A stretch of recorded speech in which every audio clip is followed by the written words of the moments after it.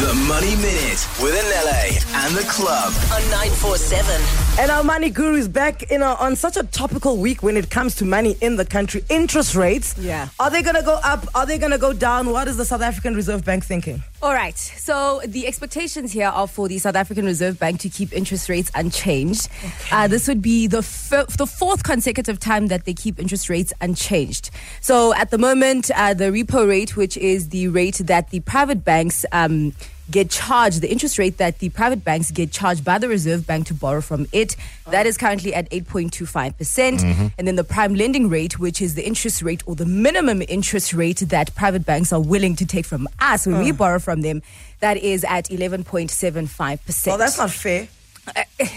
They must, what part of this is not fair? It's a business. They must earn a profit. Can't we get our loans directly from the Reserve Bank? And that is the minimum, because you also need to understand, for a lot of people, they add on because of your risk profile. Exactly, because of your risk profile. That's wild. So you may ask why they're not cutting at this point. I mean, you remember in November, the inflation rate was at 5.5%, but as much as the Reserve Bank has its target inflation between 3 and 6%, they're more comfortable when it's at that midpoint of 4.5%. So they're still waiting for it to go down. So today, the December inflation figures are coming out, so we're going to wait to see what that says. Now, two of the reasons why, there are plenty of reasons, but two really important reasons why they can't cut at this point is that inflation is still way too high, as I mentioned.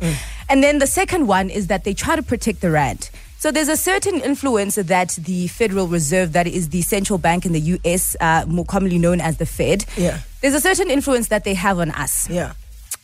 It's tricky if we cut before the Fed cuts interest rates. And right now, it doesn't look like the Fed is going to cut interest rates. Expectations last year were for the Fed to start cutting interest rates in March.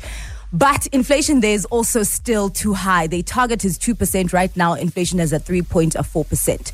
Also, the economy is still way too strong, meaning that when the economy is still too strong... This is in America, right? Yes, in America.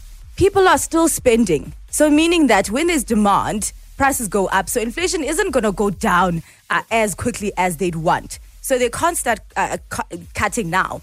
But the thing is, if we cut before the Fed, it means that our rand weakens and the dollar strengthens. And this is because for investments such as government bonds, investors would rather be in a place where interest rates are higher. So government bonds are when we borrow money to government for infrastructure and the sort. And then they pay you a regular interest rate. So if interest rates here are lower, investors are going to pull out from that investment and actually go and invest in the US where interest rates are still higher. So that weakens the rand and strengthens the dollar. But now when the rand is weaker, it means that we pay more for imports.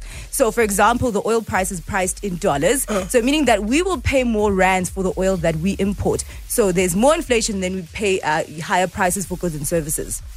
Okay, so finally, who's going to decide whether it's unchanged, it goes up, it goes down? Because we heard that there's 5 people that vote. Okay. Yeah, so they're part of the Monetary Policy Committee, that is the MPC. They're usually 5 members, but now there are 4 members. Because the one guy who was for us in the 5 has resigned. Yeah, so let me tell you, in monetary policy, there are doves and there are hawks, birds.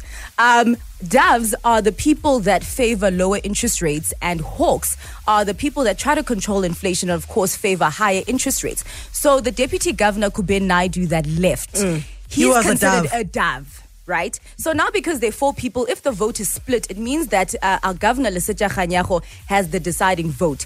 And he is considered a hawk. But I mean, at this point, a lot of people are like, oh, it might impact, it might not. But at this point, because it looks like they're going to be unchanged, it looks like it might be a unanimous vote. Okay. So when is this all coming out? Thursday? Thursday. All right. Tomorrow. Okay. Are you stressed, Frankie? No, I'd rather, obviously I want the interest rate to come down. Because you're a dove. No, because I have a home loan.